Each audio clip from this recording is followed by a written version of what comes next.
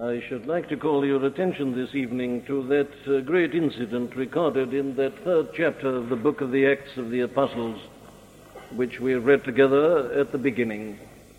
The account, the incident of the healing and the raising of that impotent man at the beautiful gate of the temple by the apostles Peter and John. I rarely want to comment upon the whole incident, but if you would like a particular text, we might well take the 6th verse.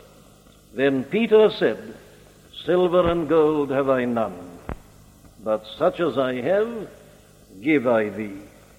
In the name of Jesus Christ of Nazareth, rise up and walk." Now, I have a number of reasons for calling attention to this well-known and familiar incident this evening. One is that it is actually one of the first pictures which we are given in this book of the Acts of the Christian church in action. The church, in a sense, came into being on the day of Pentecost. She had existed, of course, before, but in this new sense, she had come into being then. Peter, I know, had preached on the day of Pentecost itself. But here, in a sense also, is one of the first pictures that we have of the church in action. And it is good for us, thus, on the first Sunday night of a new year, to look at the beginning. It's always a good thing to go back to origins and to beginnings. One of the greatest causes of trouble in life, I think, is that we all tend to forget first principles. We become immersed and involved in implications and outworkings to such an extent that we often lose connection entirely with origins and with first principles. And therefore I deliberately go back this evening to this picture of one of the first examples of the Christian church in action, because here we are also given very clear teaching as to what is in reality the function of the Christian church. Now, there is much confusion about that. I don't think anybody will dispute that statement, that proposition. And therefore it is always essential that we should know what is the true, the primary function of the Christian church. And here we shall see that very plainly. But above all, I call your attention to this incident tonight because it is a picture of the glory of the gospel and its message. It comes out here, as I trust we shall all be enabled to see, in all its fullness and in all its wonder. Now, I propose, therefore, to use this incident this evening in exactly the same way as the Apostle Peter used it. Primarily, of course, we are looking here at the account of a miracle. There's no question about that at all. A miracle was worked upon this man.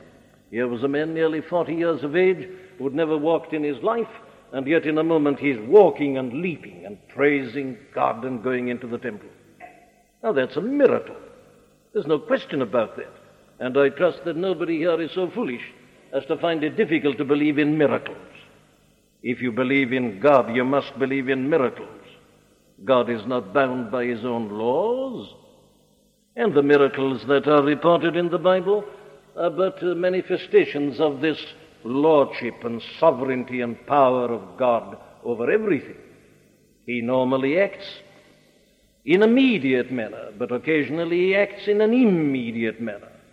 And he does so on these special occasions in order to give us glimpses of himself and of his glory.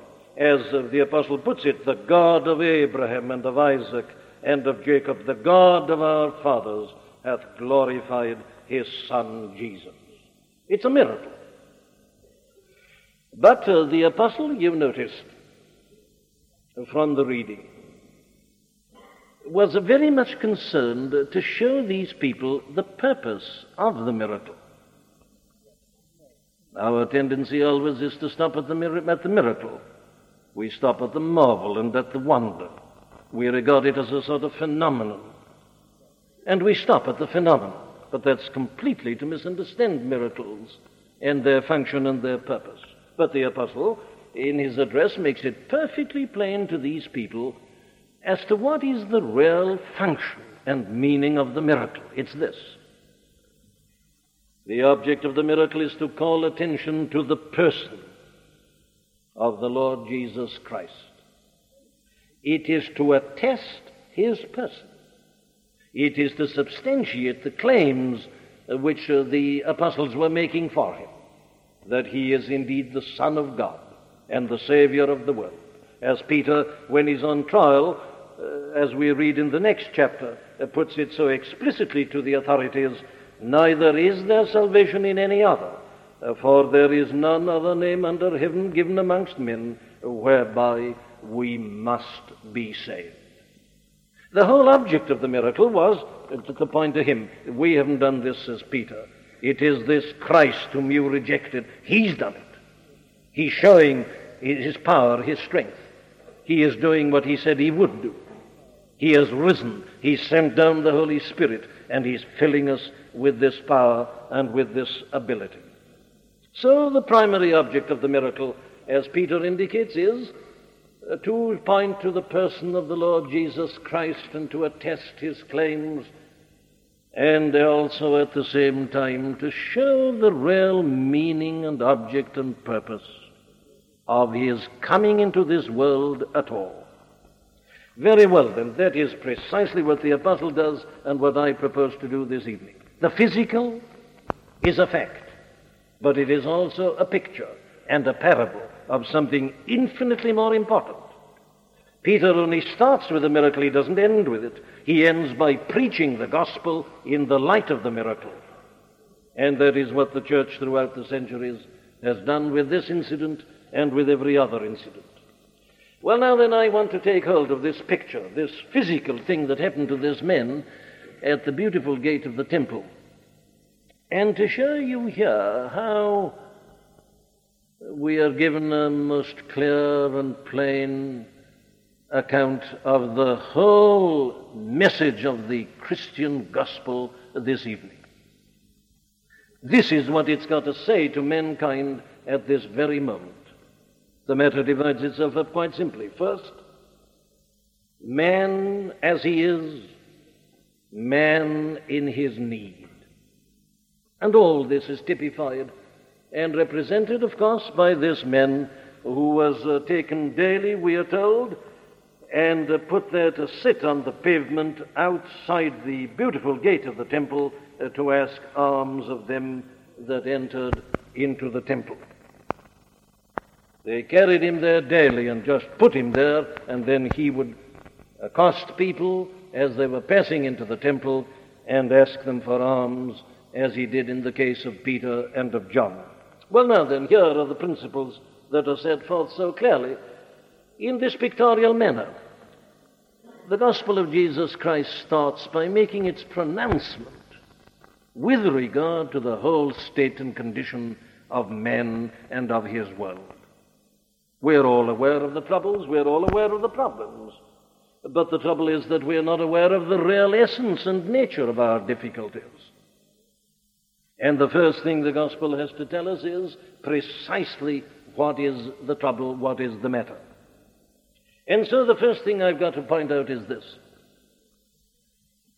that this man had been lame from his mother's womb. He'd been born lame. He'd never had power in his limbs.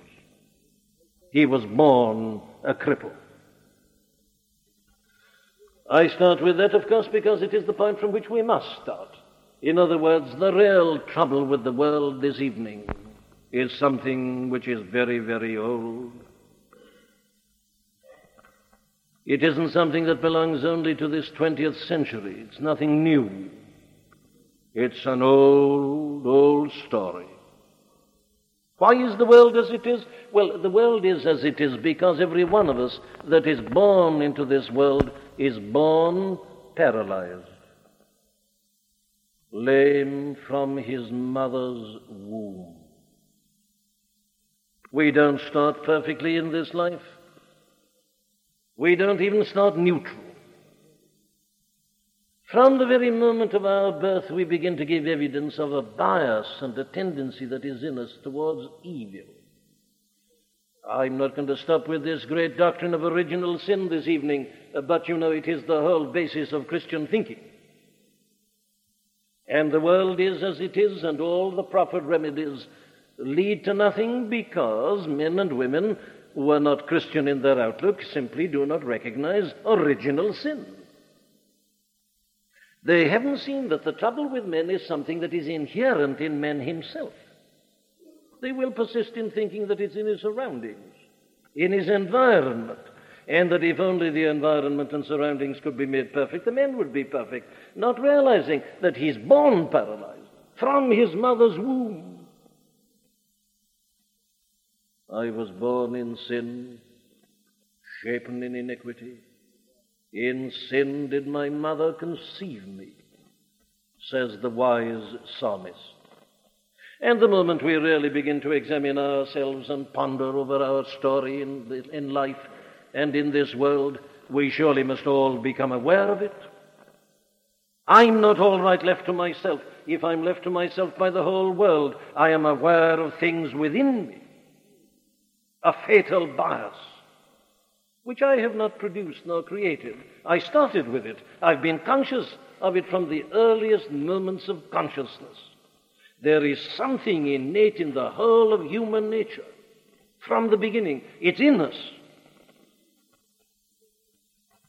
From his mother's womb, from birth, there is that which has entered into the life of the human race that has bedeviled the whole story. And if you want to know what it is, you'll find it in the early chapters of the book of Genesis. And if you don't believe them, well, then I challenge you. How do you explain the world? What is the explanation of this universality of evil, the universality of sin, the universality of wrongdoing, the universality of this bias towards that which is unworthy? What is it?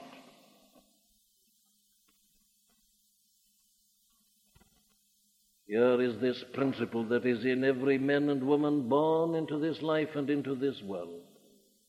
We start with it. Life is a battle and a struggle from the first moment, from the very beginning. Well, let us leave that and go on to the second point, which, of course, I've already been mentioning, and that is that the man was paralyzed, lame from his mother's womb. That's why they had to carry him. He couldn't walk. Now, what does this mean? Well, this is the thing that tells us that man is not functioning as he was meant to function. This man had legs, but he couldn't use them. And there, in a parable, you see the whole story of the human race. Man is not functioning as he was meant to function. He seems to possess all the faculties that are necessary. All the propensities are here. And yet, as you look at him individually, as you look at him collectively, you see clearly that he's not functioning in a true manner, in the way that he was meant to function. God made man upright. God intended that man should live a certain kind of life. But man is unable to do that. He is paralyzed. And in what respects does this paralysis show itself? Well, here are some of them. Man was meant to know God and to enjoy God. The chief end of men, according to the Westminster Shorter Catechism, the chief end of men is to glorify God and to enjoy him forever. Man was made in the image of God because he was designed and meant for fellowship with God. He wasn't meant to be searching for God and seeking God or escaping. He was meant to be in an intimate fellowship and communion with God. But man as he is doesn't know God. And so you find these endless statements in the Scripture. Can a man by searching find out God? Who shall ascend? Who can ascend?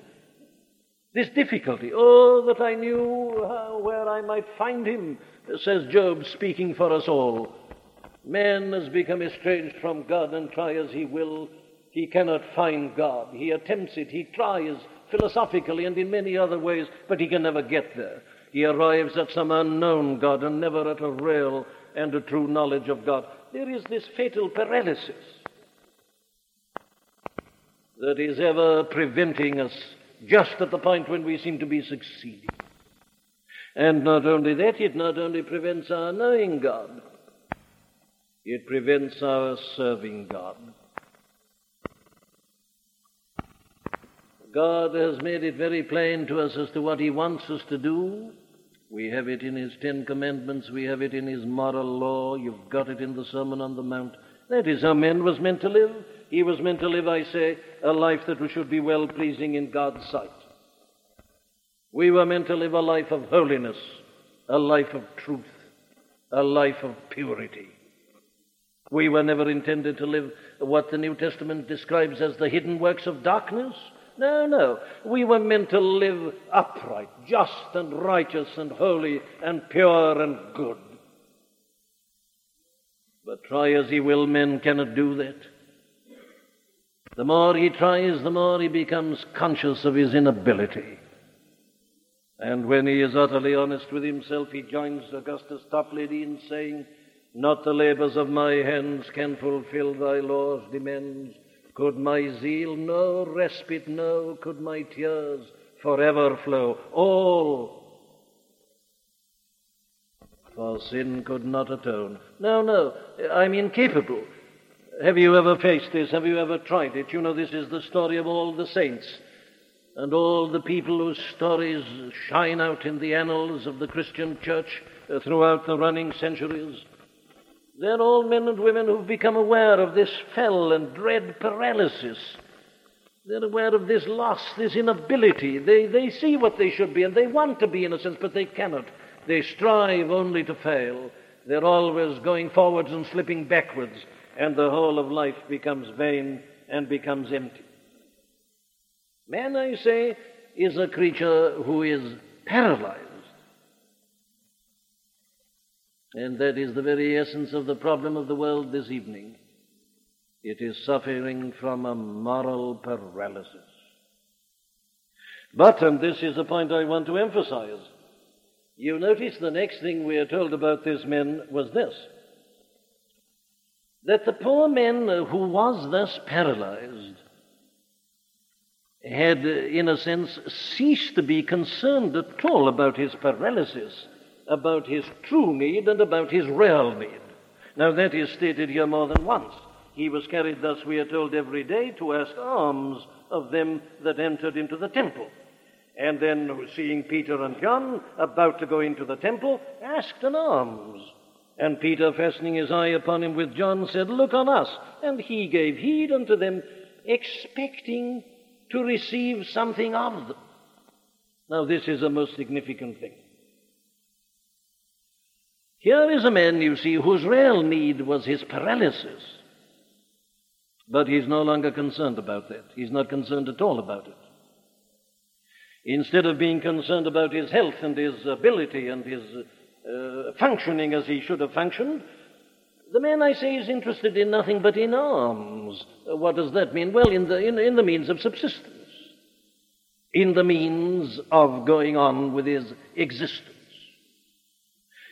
Here is a man, I say, who, though paralyzed, is no longer interested in that. The one thing he's now interested in is, well, that he shall just have enough money to keep himself going. And he concentrates on that problem alone and on nothing else.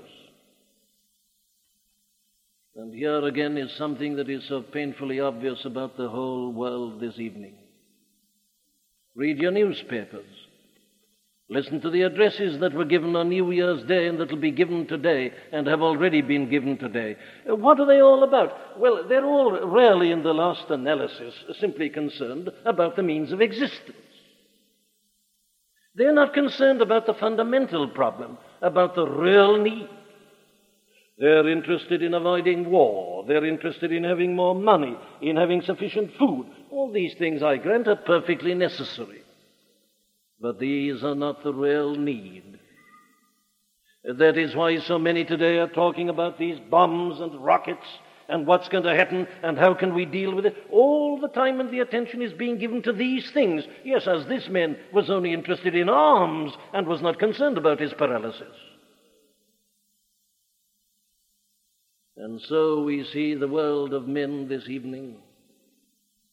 not really interested in, not concerned about this problem of sin that has entered into life and into the world and has paralyzed all men's efforts and endeavors. But now our object is, I say, just to keep going, just to have our enjoyment, just to avoid certain difficulties and problems, and we spend the whole of our time in discussing these things and talking about them. Indeed, it's even worse than that. That is all that the world asks for from the gospel. You listen to the average man talking about Christianity, and this is what he'll say to you. He says, but your Christianity has been preached now for nearly 2,000 years, and it hasn't put an end to wars. They say, if your Christianity is true, why doesn't it deal with all these bombs and so on? You see, that's the thing they expect from it. That's to them the one problem. They're simply concerned to eke out an existence which is a little bit happier. They want to get rid of these pests and problems and all these things that ruin life, and then you want to have peace and plenty. And their entire and their whole concentration is upon these things. Now, I want this to be very practical this evening, and therefore I ask a question at this point. What is it that you expect to receive from this gospel? What's your view of it? What's your idea concerning it? What do you think Christianity is in the world for? Why did the Son of God ever come? What is his business? What does he offer us? What is it that you are seeking at this very moment in this chapel? Are you just like this man at the beautiful gate of the temple trying to forget your problems for an hour or so? Do you want to have a certain nice feeling or this or that? Or have you come because you're concerned about a deep and a radical and a central problem? Are you just asking for some sort of spiritual alms? Or are you here because you're aware of the canker in your soul? This fell paralysis that ruins the whole of life. There is nothing to me so pathetic and tragic about the story of this man in this 3rd chapter of the book of the Acts of the Apostles as the way in which it goes on repeating that he was only interested in alms. Why didn't the men say, oh, that I might walk? Oh, that I might have strength in my limbs? No, he's lost interest in that. He's only interested in eking out an existence, somehow or another continuing, though it means just sitting on the pavement and holding out his hand to receive alms. And why had the men got into that condition? Oh, there's no difficulty about answering that question. He was suffering from this final hopelessness that sin always leads to. The world apart from Christ is hopeless. It is cynical. It is despairing. It has come to the conclusion that nothing radical can really be done. It says in a world like this, miracles don't happen. You've just got to grin and bear it. You've got to get on with it. The thing is, can I get enough alms to keep myself going? And can I prevent certain other eventualities from happening to me? That's the best you can get in a world like this, they say. The world is profoundly cynical. It's hopeless. It is despairing. There is no doubt at all but that this man, at least his parents on his behalf, had consulted many with respect to his paralysis, with respect to his impotence. But nobody could help him. Nothing could be done. And the world has been very busy in trying to treat itself.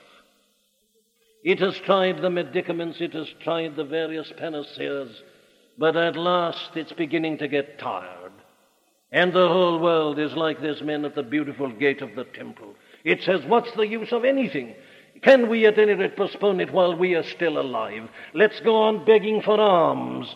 As long as we have peace while we are here, let the future look after itself. It's not our responsibility. Can we just somehow prevent war for the time being? Can we just go on enjoying ourselves as best we can?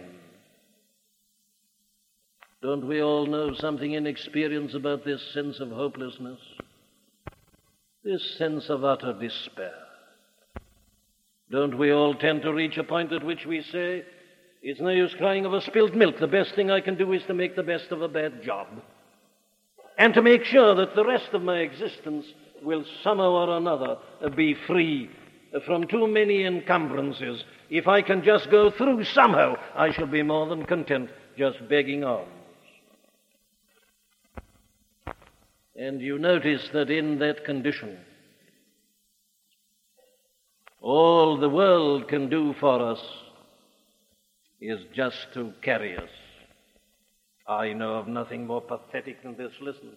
And a certain man, lame from his mother's womb, was carried, whom they laid daily at the gate of the temple, which is called Beautiful. That's all they could do for him. They could just carry him that he might ask alms. No more. They just spent their time in carrying him there, putting him down, picking him up again, and after a few hours, taking him back to his home, lifting him up, carrying him back and forth. Nothing beyond that, just carrying him in his impotence and helplessness that he might continue begging and asking alms.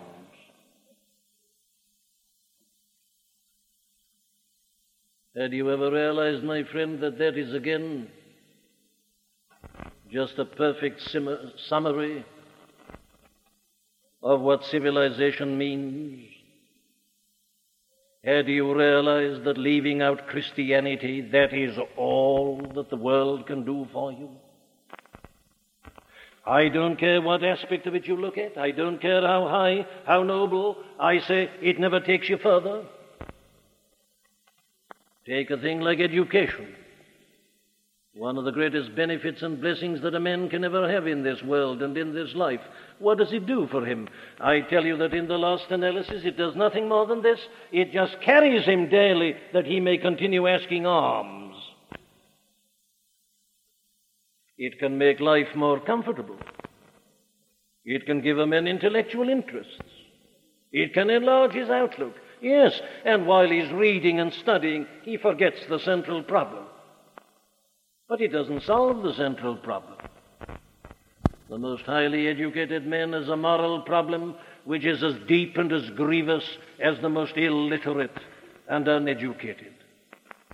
And so it is with art and with culture and with all these things. They interest you. They help to make life a little more happy and more enjoyable. They relieve you of certain forms of suffering. I throw in medicine. I throw in law. I throw in your social actions, your social legislation. I take the last 100 years of unmatched and unrivaled legislation, acts of Parliament passed in Westminster. What have they all done? I say they can be summarized like this. They've simply carried us and made it a little bit easier for us to go on asking alms. They haven't touched the central problem of life. Take all your idealisms. Take all your utopias. Take all the highest endeavors of the human mind and the human heart. Your poetry, your music, your everything. It never gets beyond this.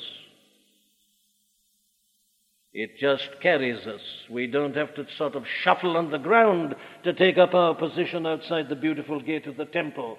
They carry us and they put us there, and we're in a more advantageous position. But we're still beggars, we're still seeking alms, and we're still paralyzed, we're still helpless, and we're still finally hopeless. Isn't it rather essential that we should realize these things?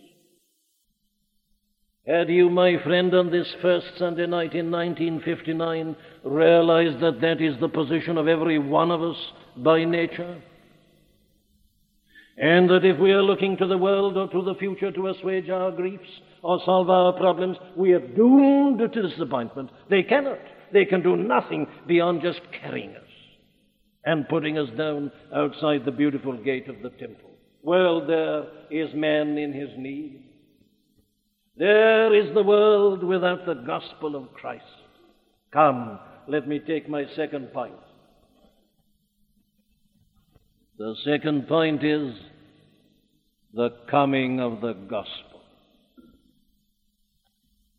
And isn't it wonderful? Isn't it unlike anything and everything that you've ever heard of before? Look at this man. Here he's suddenly confronted by two men, and he's never seen or known anybody like them.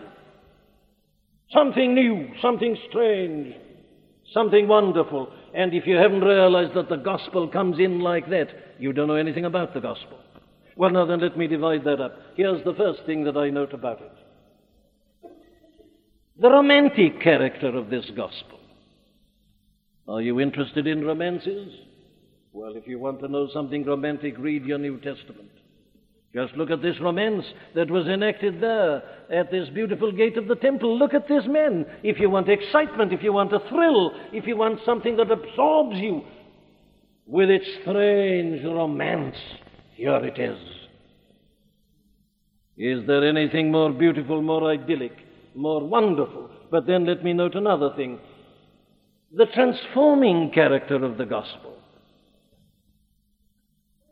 Didn't you notice how when Peter and John came along and this interview began to take place, that the whole situation was entirely changed? Just try and conjure up in your imagination the two pictures which we are given here in between the lines of this poor man. Think of him when his friends came for him in the morning to pick him up and to carry him as they'd done every other day for so many long years, to put him there at his particular pitch outside the beautiful gate of the temple. Just think of the picture. They've come once more, and they indulge in their greetings as usual. Well, it's just going to be another day of almsgiving. Let's hope it won't rain, and let's hope a number of people will be going into the temple, that I'll get a lot of alms and do well. There it was. That was the mentality and the outlook. Carried in his utter helplessness and paralysis to ask alms. And then look at the rest of the story. Look at the same man walking and leaping and praising God. See him going home that night, rushing into the house, asking the people to look at him. A complete, entire transformation. That's the gospel of Jesus Christ. Did you know that? Had you realized that this is the power of God unto salvation to every one that believeth? This isn't mere teaching. This isn't mere good advice. This isn't merely something that will help you to forget your troubles or ease your situation a little bit. This is the power of the Creator of the whole universe, dealing with a soul, renovating it, transforming it. The whole situation was entirely changed. It's a rebirth. It's regeneration. It's a new creation. It's transforming character. But the thing that I want to emphasize most of all is what I have called its unexpected and its surprising character. And you know, this was my real reason for coming to this Sunday night. I verily believe that I was given the message and led to it, but this was the thing that appealed to me. The unexpectedness of the gospel. The surprising character of the gospel. I said to myself, I wonder how many people will come and say, well, it's a New Year's, first Sunday night of the New Year, I might as well go. I wonder what this old gospel has got to say. Is there any value? Is there any hope? You may have come in a state of hopelessness. My dear friend, when you come under the sound of this gospel, anything may happen. Listen for one thing to the time element in this unexpectedness. Did you notice how suddenly this thing happened to this man? Here he was, born lame from his mother's womb, and now above 38 years of age. Suddenly, the whole situation is transformed, and he is able to function and to walk as he was meant to do. That is why I use this term romantic. There is nothing more romantic than preaching the gospel.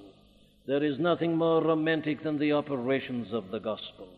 The fools who came to scoff remain to pray. The suddenness of it all. You never know when it's going to happen. You see, when the power of God comes in, well, anything can happen at any moment. Suddenness. And you never know when. That is, I suppose, one of the greatest privileges that is given to a pastor, just to watch people. And he watches and watches, sometimes with anxiety. He says, how much longer is that person going to listen to this gospel without being affected? And sometimes he's at the point almost of despairing. Suddenly it happens, and you never know when.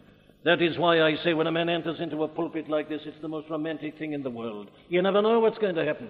You never know who is going to feel the power of the Almighty. You never know when a soul is going to be brought to this rebirth. At any moment, suddenly, unexpectedly. Yes, and very often when we least expect it. I don't want to indulge in imagination, but I can well imagine a conversation going on when that man was carried from his home that morning to the beautiful gate of the temple. He says, what a life. Seeking alms, begging, day after day, the dull, the miserable routine. But it was that very day it happened. And so it has happened so often in the long story of the Christian church. You may watch a soul gradually, surely declining, going down and down and down, and you do everything, and every appeal is tried, and the last reserves are brought out, and they're all in vain. And you feel the case is finally hopeless. But just at that moment, the power of God comes. When you were at the very end of your terror, when you felt you couldn't go on any longer, when the agony of your soul was so great that you felt nothing could relieve you, and you felt that even life was scarcely worth living, when all was lost, suddenly He appeared. Our hymn that we've just been singing has put it perfectly. Sometimes a light surprises the Christian while he sings. It is the Lord who rises with healing in His wings. When there's no fruit and the stalls are bare, and when there's no fodder for the animals, when there is drought and all is finished, suddenly and unexpectedly He comes. And you notice the other point in the time factor. It's a glorious thing, this. Peter said unto him, Silver and gold have I none, but such as I have give I thee. In the name of Jesus Christ of Nazareth, rise up and walk. And he took him by the right hand and lifted him up, and immediately his feet and ankle bones received strength. This isn't a course of treatment. This isn't sending a man to a spiritual spa where he has to go through a long course of treatment. Immediately. Oh, I want these final, ultimate principles to be clear this first Sunday night. The gospel of Jesus Christ is the power of God unto salvation, and therefore it can put you right in a moment, in a flash, in the twinkling of an eye. You needn't wait. It's God acting. He who said at the beginning, let there be light, and there was light. Immediately. His feet and ankle bones received strength. Do you realize that it's possible for you this evening, however you may have come into this service, to go out of it walking and leaping and praising God? But you say, I've sinned for years. I've neglected, I've spurned the vice divine. Do you say it can happen suddenly? Of course it can. It's God. It's the power of God unto salvation. And immediately his feet and ankle bones received strength. What a gospel that can suddenly come to a man sunk, degraded, down in the depths of sin and of iniquity, and in a moment raise him up and put him on his feet. Take him out of the miry clay and the horrible pit, and establish his goings and set his feet upon a rock. Immediately. I'm not asking you to take up a course for 1959. I'm not asking you to start tonight and promise this and pledge that and go on and on. No. I am telling you that God here and now, immediately, through His dear Son by the Holy Spirit, can make you whole. There are some thoughts on the time element, but listen. Who is it that does all this to us? Who is it that gives us this? But before I even answer that, let me ask this question. What is it the gospel gives us? I needn't keep you with this, because Peter, in this immortal phrase, has fixed it once and forever. Peter said, "Silver and gold have I none." You're asking alms. I haven't got it. I'm a poor man like yourself. Silver and gold have I none. And it's essential that we should emphasize this negative. I don't spend my Sunday evenings in this pulpit giving you pompous opinions about war and peace and industry and 1,001 other things, and I'll tell you why. They're of no value to anybody. They're a waste of time. They don't affect the situation at all. I'm not called to do things like that. Silver and gold have I none. I'm not an expert on economics. I'm not an expert on war. I don't understand these things. Silver and gold have I none. The Christian church is not a political agency. She is not a cultural agency. She is not a social agency. She's none of those things. And well, she tries to be. She puts herself in series with what the world can do. It just carries us and helps us to ask our alms, or it gives us interest and excitement and eases our troubles and problems at various points. But that isn't the business of the Christian church.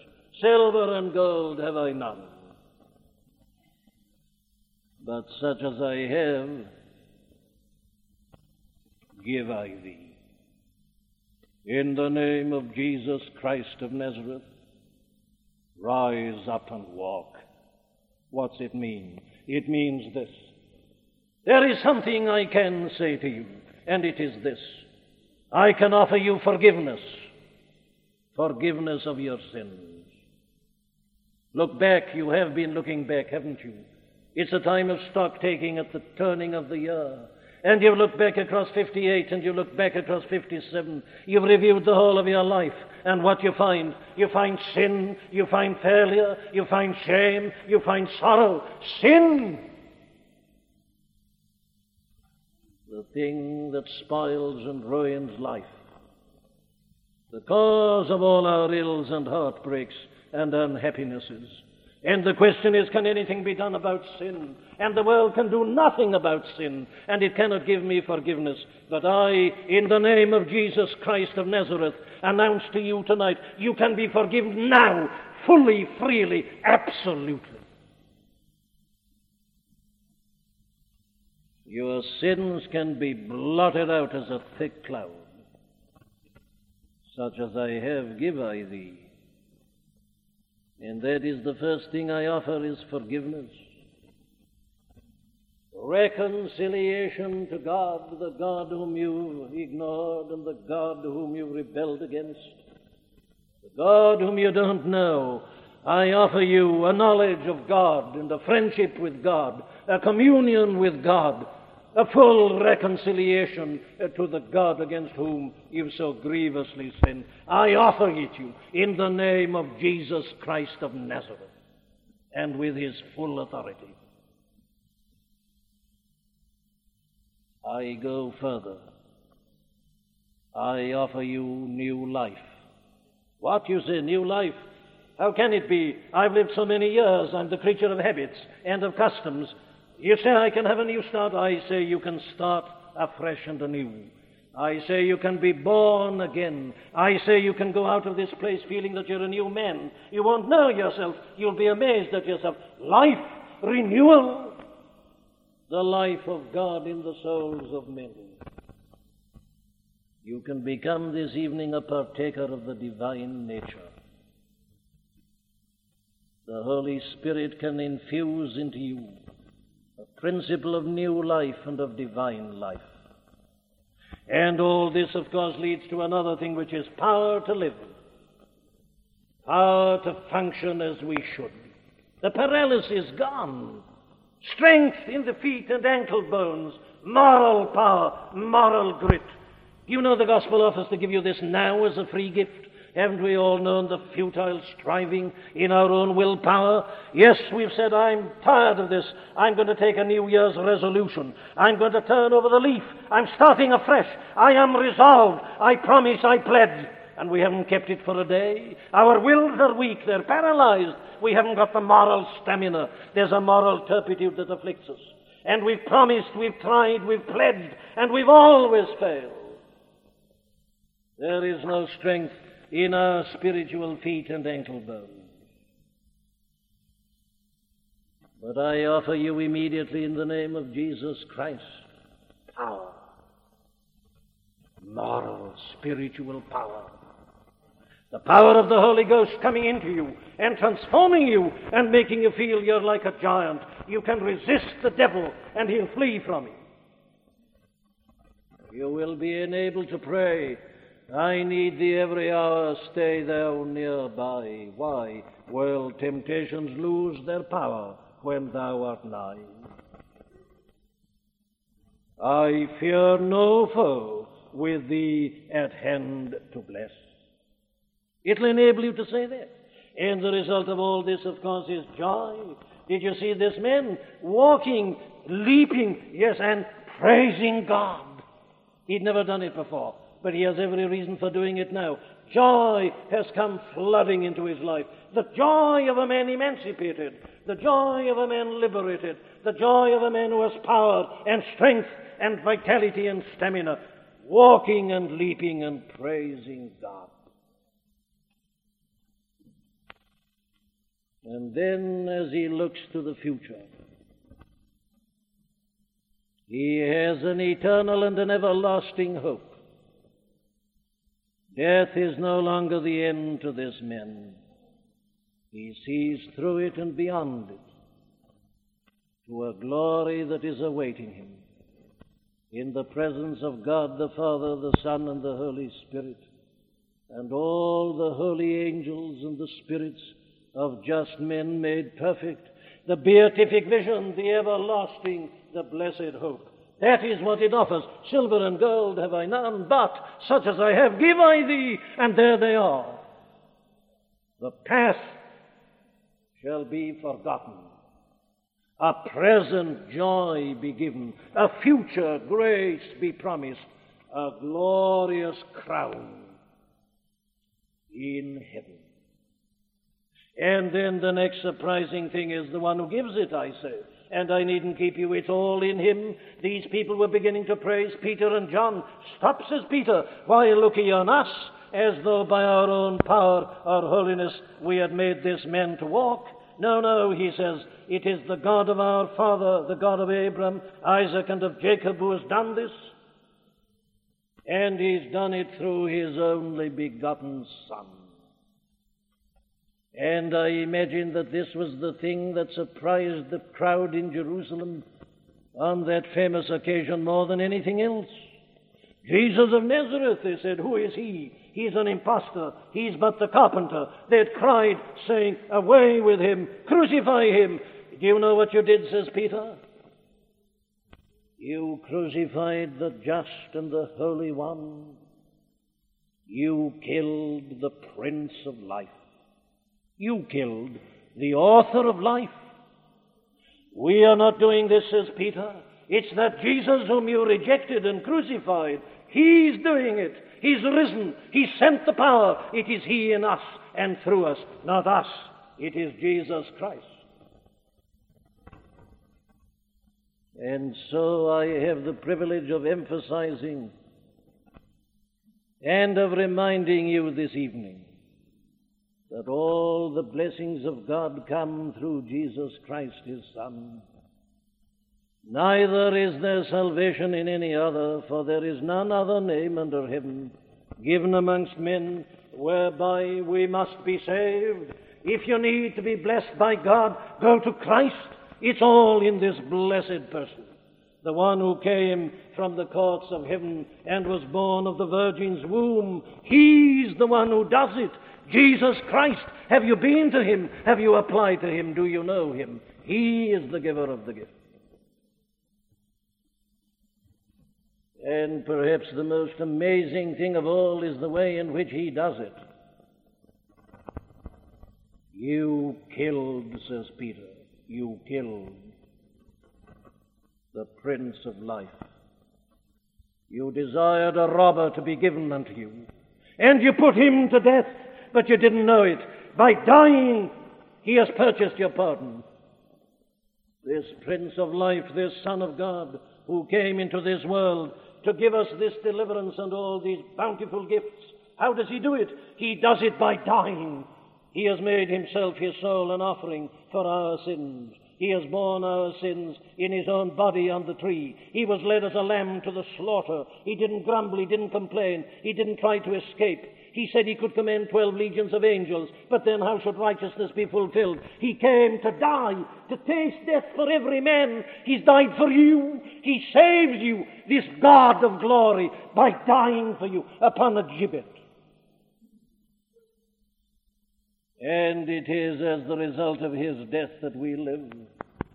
It is by his stripes that we are healed. He has borne our bruises and our iniquities. He has taken our sorrows and our diseases upon himself.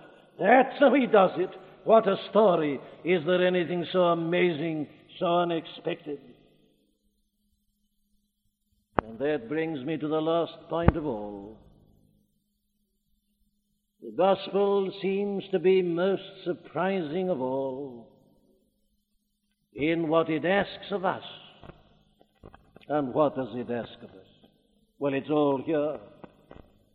Here are Peter and John on the point of entering into the temple, and this man asked alms of them. And Peter, fastening his eyes upon him with John, said, "Look on us. Look on us." And that's all the gospel asks of us. What's it mean? It means this. It wants our attention. It wants us to listen. It wants us to listen to its own proclamation about us. It wants us to give the whole of our personality. "Look here," said Peter, "we can't give you what we've got to give as long as you're looking somewhere else to see who's coming next and holding out a hand like that to receive something from me. That's how you've done it with your alms. Yes, you're looking for the next man who comes and asking me of alms. No, no," says Peter, "look on us. I want your whole concentration. I want your entire personality. I want you to give me your undivided attention." Now, my dear friend, this is most important. This is really vital. There are so many people in the world tonight who are not Christian, who are not enjoying these blessings because they've never really given this matter their undivided attention. Have you? Have you really concentrated on the question of your soul and its diseased condition? Have you really become concerned about your paralysis? Are you as concerned about your moral failure tonight as you are about these bombs and about this rocket and this satellite? Tell me, how often have you sat down and faced yourself? It's New Year. I'm asking you to do it. Look on us. Listen to what I'm saying. While you're playing with your soul, nothing will come of it. You must give your whole attention. You must listen to me when I tell you that you're only going to live in this world a very short time. Every hour you live is an hour nearer death, and it may come at any moment. How many of us will be here in a year's time, I don't know. But life is uncertain. In the midst of life, we are in death. I ask you, have you concentrated on the question of your soul?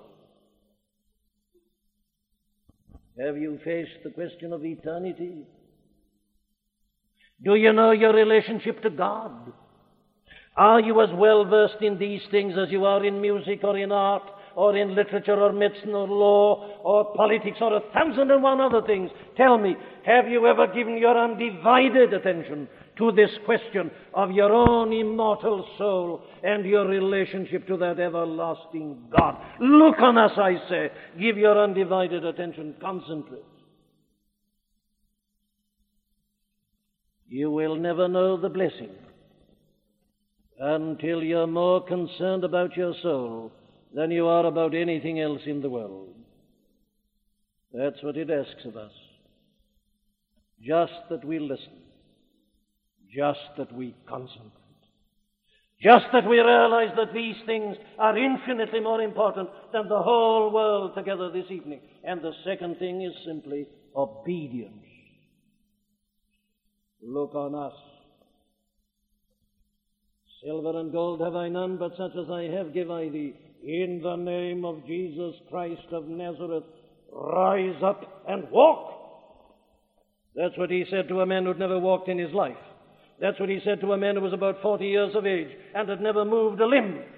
In the name of Christ, rise up and walk. And he did. Obedience.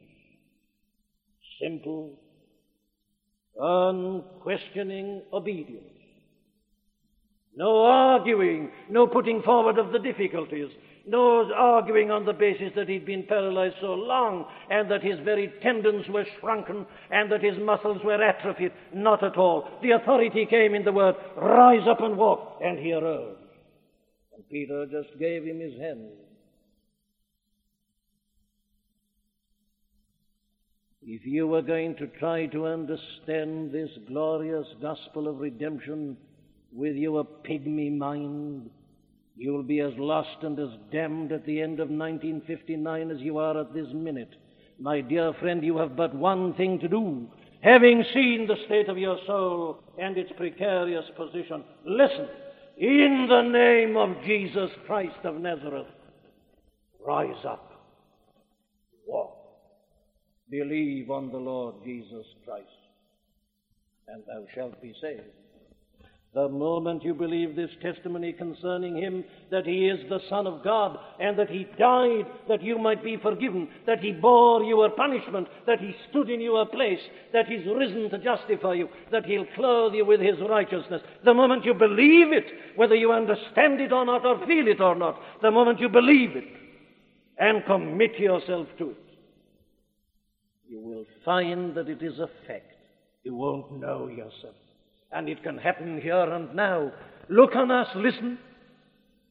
In the name of Jesus Christ of Nazareth, you who have failed hitherto, you who have been impervious to the most tender appeals of your own conscience and of your husband or your wife or your dear children or your family, you who are paralyzed, paralytic, listen. In the name of Jesus Christ of Nazareth, rise up and walk. You will go from this service walking and leaping and praising God. Amen. We do hope that you've been helped by the preaching of Dr. Martyn Lloyd-Jones. All of the sermons contained within the MLJ Trust audio library are now available for free download. You may share the sermons or broadcast them. However, because of international copyright, please be advised that we are asking first that these sermons never be offered for sale by a third party. And second, that these sermons will not be edited in any way for length or to use as audio clips. You can find our contact information on our website at mljtrust.org. That's mljtrust.org.